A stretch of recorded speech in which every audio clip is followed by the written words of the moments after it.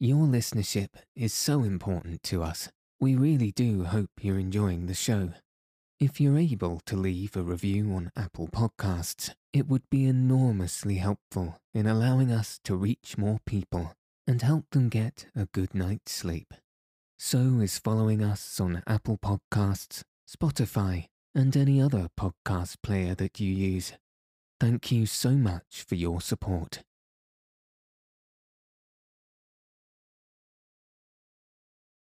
Welcome to Send Me to Sleep, the place to find a good night's rest.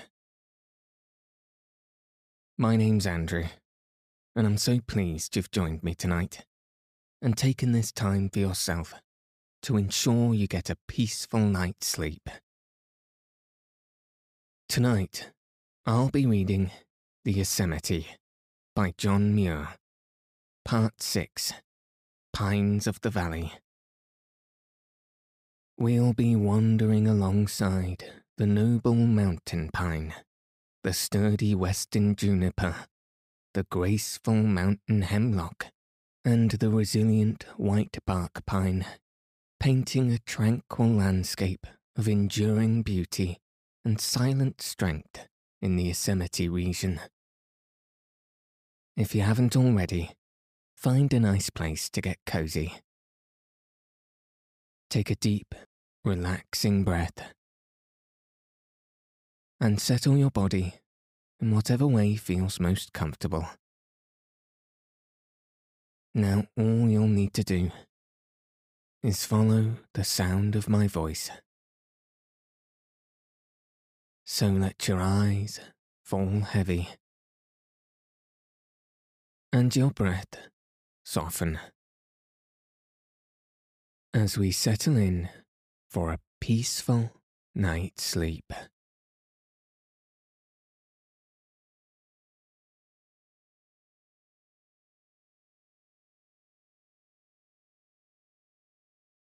The Two-Leaved Pine.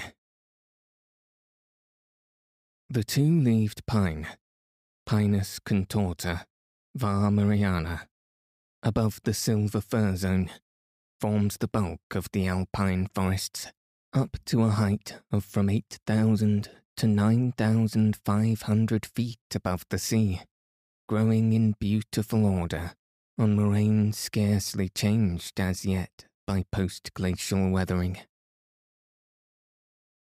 Compared with the giants of the lower regions, this is a small tree, exceeding a height of 80 or 90 feet.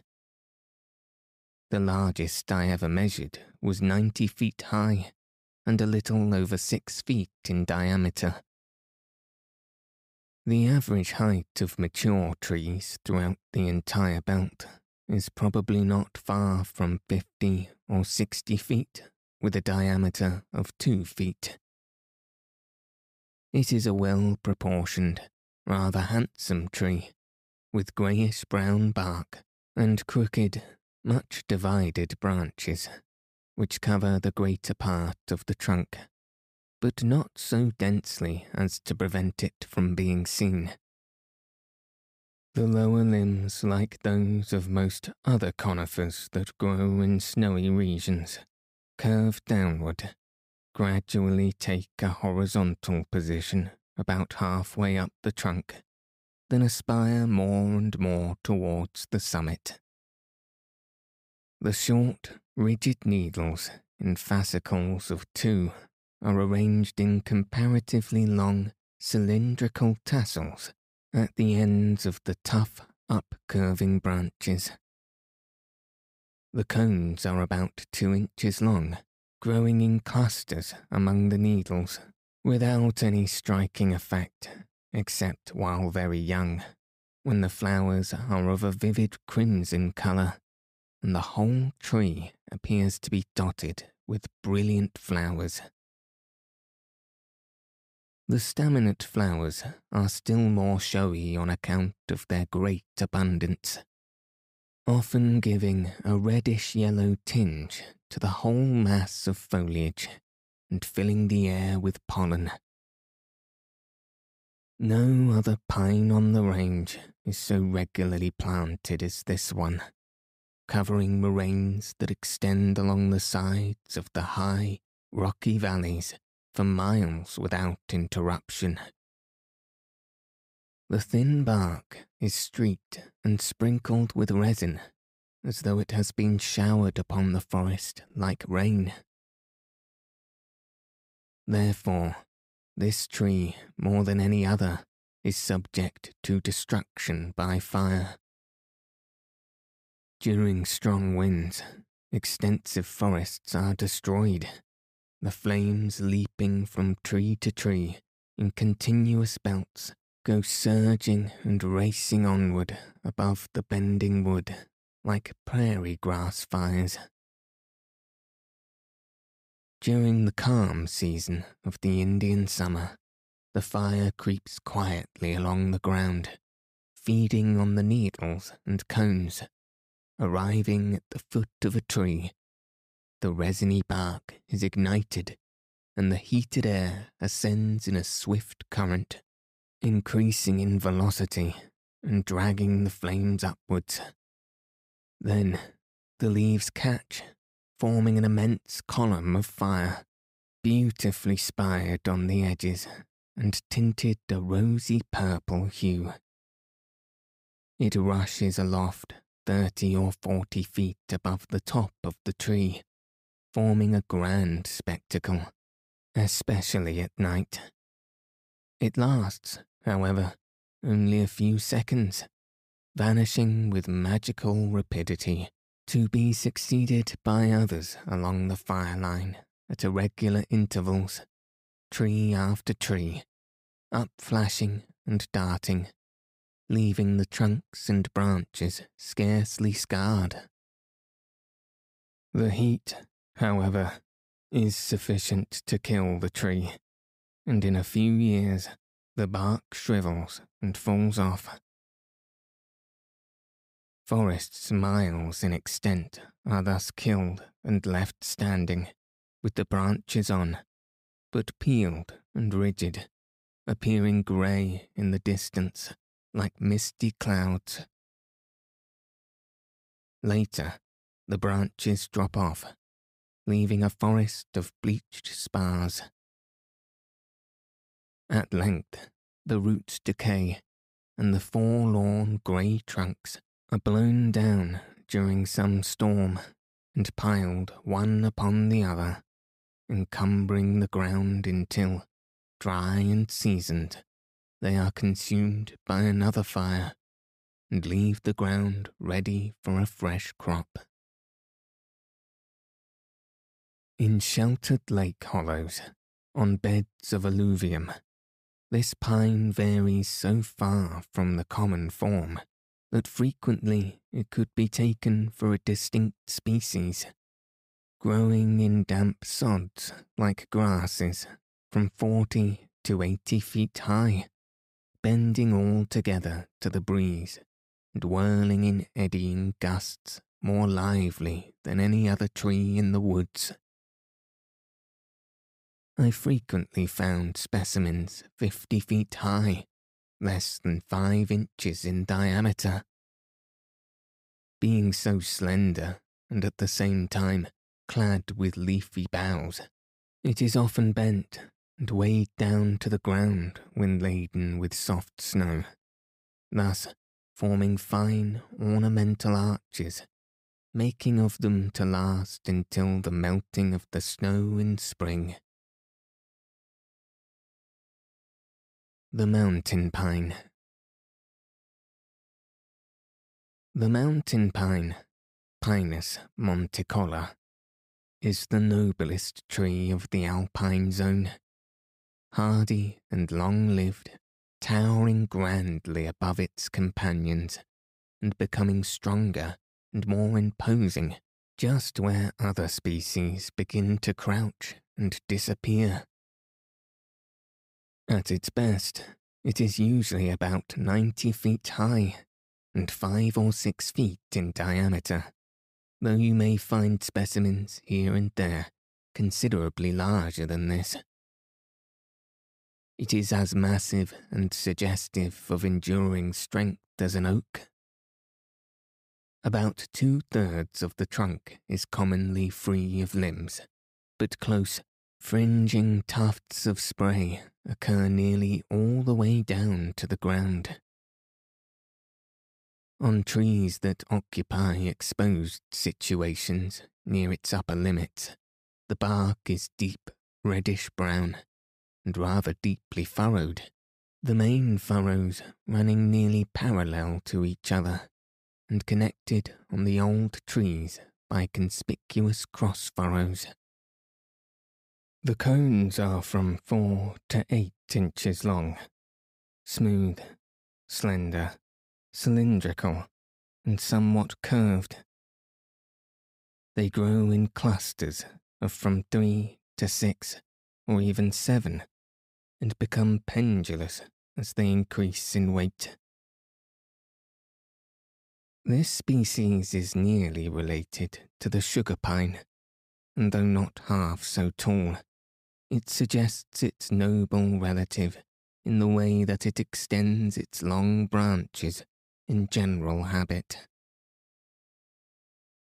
It is first met on the upper margin of the silver fir zone, singly, in what appears to be a chance situation without making much impression on the general forest.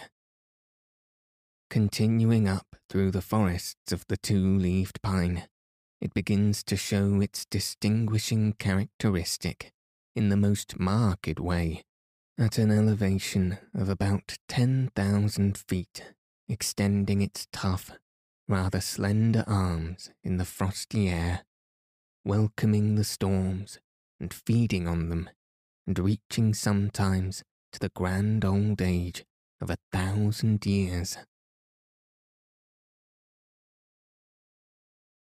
The Western Juniper.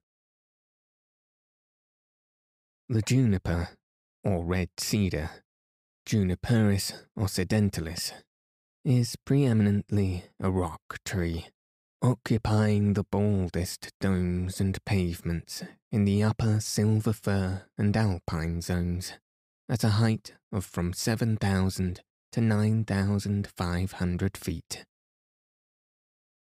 In such situations, rooted in narrow cracks or fissures, where there is scarcely a handful of soil, it is frequently over 8 feet in diameter, and not much more in height. The tops of old trees are almost always dead, and large, stubborn-looking limbs push out horizontally, most of them broken, and dead at the end, but densely covered, and embedded here and there with tufts or mounds of grey-green, scale-like foliage. Some trees are mere storm-beaten stumps about as broad as long, decorated with a few leafy sprays, reminding one of the crumbling towers of old castles, scantily draped with ivy. Its homes on bare, barren dome and rigid top seem to have been chosen for safety against fire, for, on isolated mounds of sand and gravel, free from grass and bushes on which fire could feed, it is often found growing tall and unscathed to a height of 40 to 60 feet, with scarce a trace of the rocky angularity and broken limbs so characteristic a feature throughout the greater part of its range. It never makes anything like a forest, seldom even a grove. Usually, it stands out separate and independent, clinging by slight joints to the rocks, living chiefly on snow and thin air, and maintaining sound health on this diet for 2,000 years or more. Every feature or every gesture it makes expresses steadfast, dogged endurance. The bark is of a bright cinnamon colour, and is handsomely braided and reluctantly on thrifty trees, flaking off in thin, shining ribbons that are sometimes used by the locals for their tent matting. Its fine colour and picturesqueness are appreciated by artists, but to me, the juniper seems a singularly strange and taciturn tree. I have spent many a day and night in its company, and have always found it silent and rigid. It seems to be a survivor of some ancient race, wholly unacquainted with its neighbours. Its broad stumpiness, of course, makes wind-waving, or even shaking, out of the question, but it is not this rocky rigidity that constitutes its silence. In calm, sunny days, the sugar pine preaches like an enthusiastic apostle without moving a leaf. On level rocks, the juniper dies standing and wastes insensibly out of existence like granite, the wind exerting about as little control over it, alive or dead, as it does over a glacier boulder. I have spent a good deal of time trying to determine the age of these wonderful trees, but as all of the very old ones are honeycombed with dry rot, I never was able to get a complete count of the largest.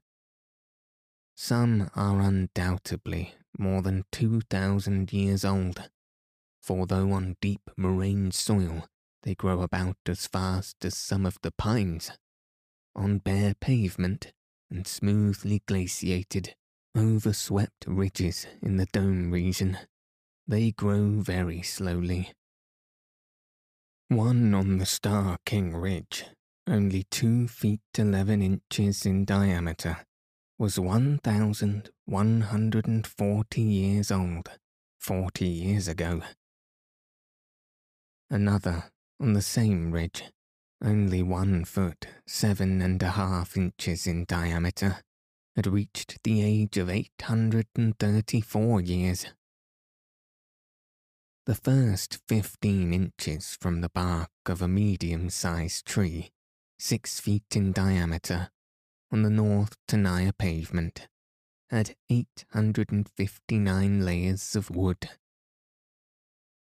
Beyond this, the count was stopped by dry rot and scars.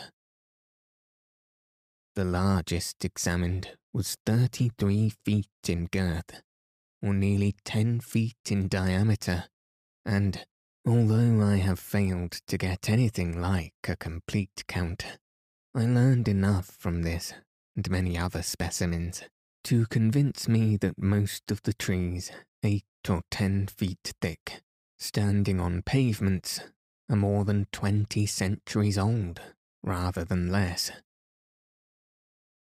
Barring accidents, for all I can see, they would live forever. Even then, overthrown by avalanches, they refuse to lie at rest, lean stubbornly on their big branches, as if anxious to rise, and while a single root holds to the rock, put forth fresh leaves with a grim, never-say-die expression. The mountain hemlock. As the juniper is the most stubborn and unshakable of trees in the Yosemite region, the mountain hemlock, Tsuga myrtasiana, is the most graceful and pliant and sensitive.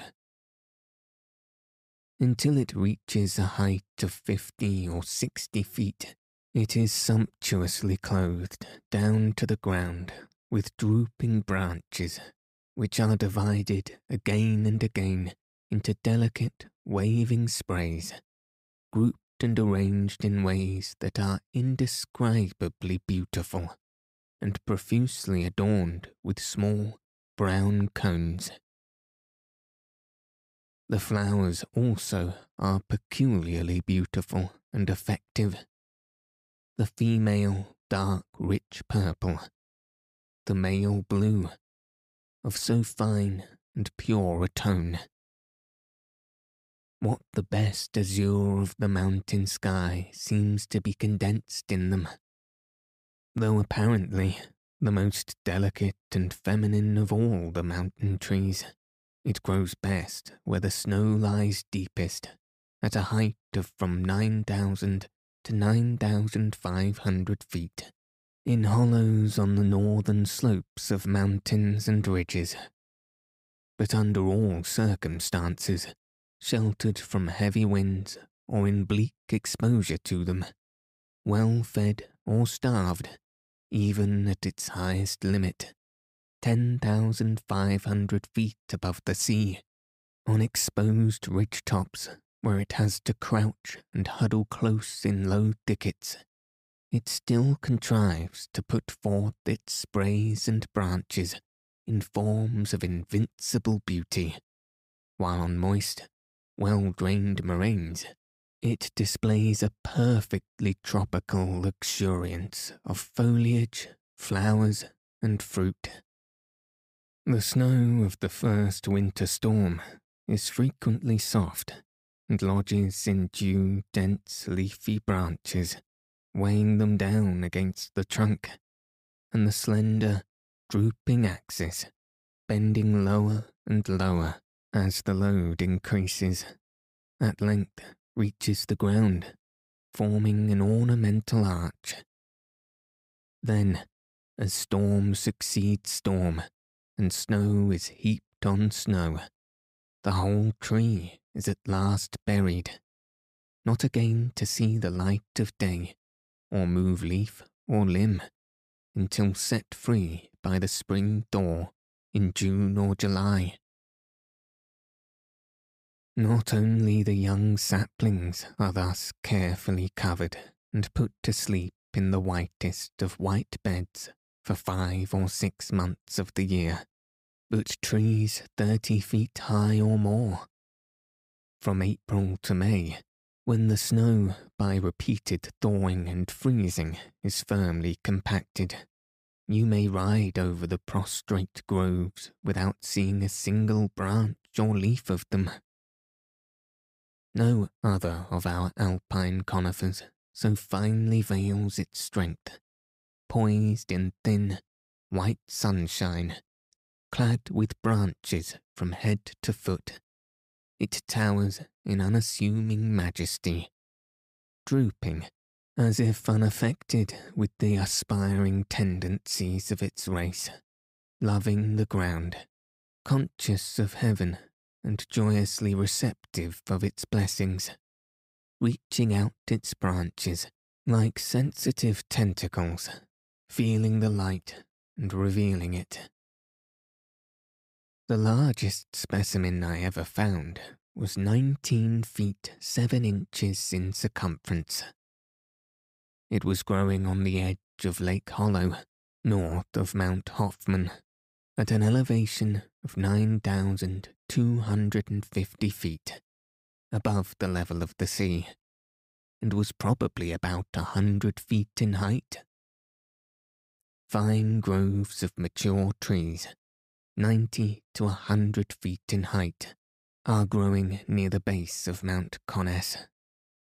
It is widely distributed from near the south extremity of the High Sierra, northward along the Cascade Mountains of Oregon and Washington, and the coast ranges of British Columbia and Alaska, where it was first discovered in 1827. Its northernmost limit, so far as I've observed, is in the icy fjords of Prince William Sound in latitude 61 degrees, where it forms pure forests at the level of the sea, growing tall and majestic on the banks of glaciers. There, as in the Yosemite region, it is ineffably beautiful, the very loveliest of all the American conifers. The white bark pine. The dwarf pine, or white bark pine, Pinus albicalus, forms the extreme edge of the timberline throughout nearly the whole extent of the range on both flanks. It is first met growing with the two-leaved pine on the upper margin of the alpine belt as an erect tree from 15 to 30 feet high and from 1 to 2 feet in diameter. Hence it goes straggling up the flanks of the summit peaks, upon moraines or crumbling ledges, wherever it can get a foothold, to an elevation of from 10,000 to 12,000 feet, where it dwarfs to a mass of crumpled branches, covered with slender shoots, each tipped with a short, close-packed leaf tassel. The bark is smooth and purplish, in some places almost white. The flowers are bright scarlet and rose purple, giving a very flowery appearance, little looked for in such a tree. The cones are about 3 inches long, 1.5 inches in diameter, growing in rigid clusters, and are dark chocolate in colour while young, and bear beautiful pearly white seeds about the size of peas, most of which are eaten by chipmunks and the Clark's crows. Pines are commonly regarded as sky-loving trees that must necessarily aspire or die.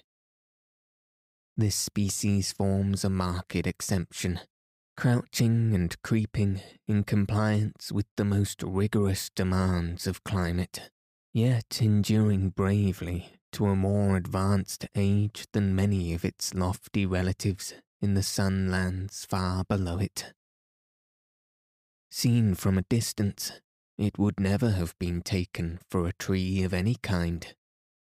For example, on Cathedral Peak, there is a scattered growth of this pine, creeping like mosses over the roof, nowhere giving hint of an ascending axis, while, approaching quite near, it still appears matty and heathy, and one experiences no difficulty in walking over the top of it. Yet it is seldom absolutely prostrate, usually attaining a height of 3 or 4 feet with a main trunk, and with branches outspread above it, as if in ascending they had been checked by a ceiling, against which they had been compelled to spread horizontally. The winter snow is a sort of ceiling, lasting half the year, while the pressed surface is made yet smoother by violent winds, armed with cutting sand grains that bear down any shoots which offer to rise much above the general level, and that carve the dead trunks and branches in beautiful patterns. During stormy nights, I have often camped snugly beneath the interlacing arches of this little pine.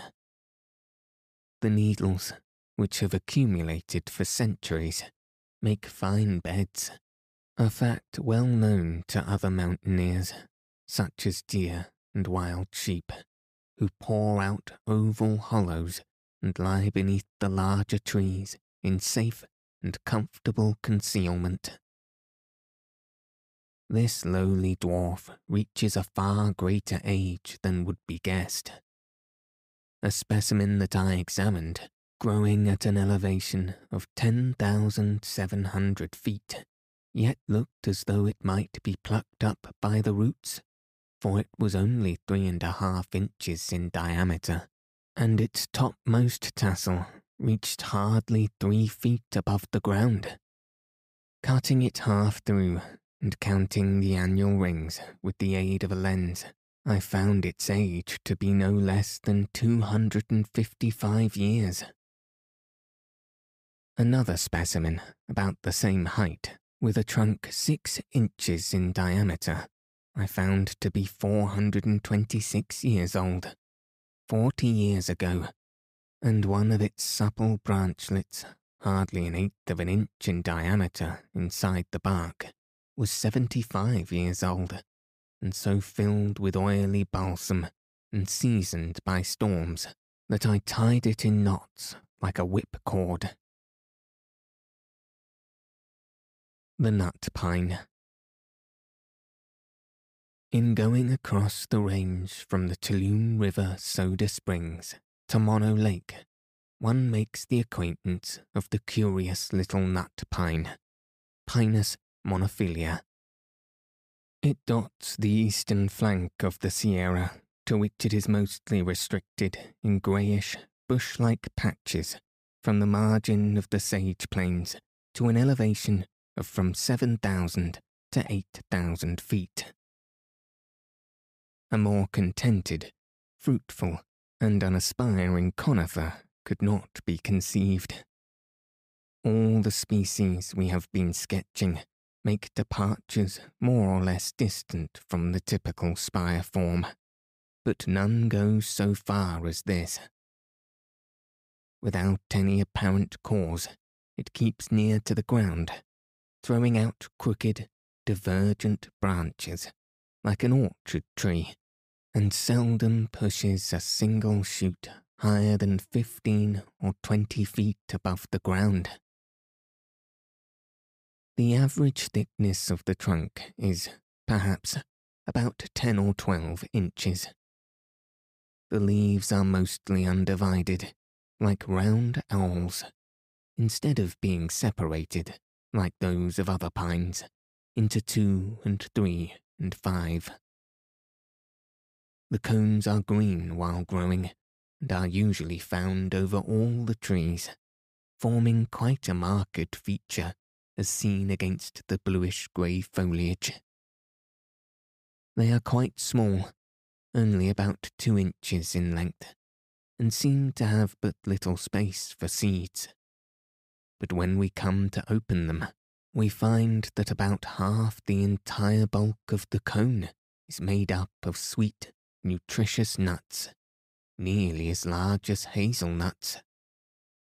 This is undoubtedly the most important food tree on the Sierra, and furnishes the Mona, Carson, and Walker River residents with more and better nuts than all the other species taken together. Being so low, the cones are readily beaten off with poles, and the nuts procured by roasting them until the scales open. In bountiful seasons, a single person may gather 30 or 40 bushels.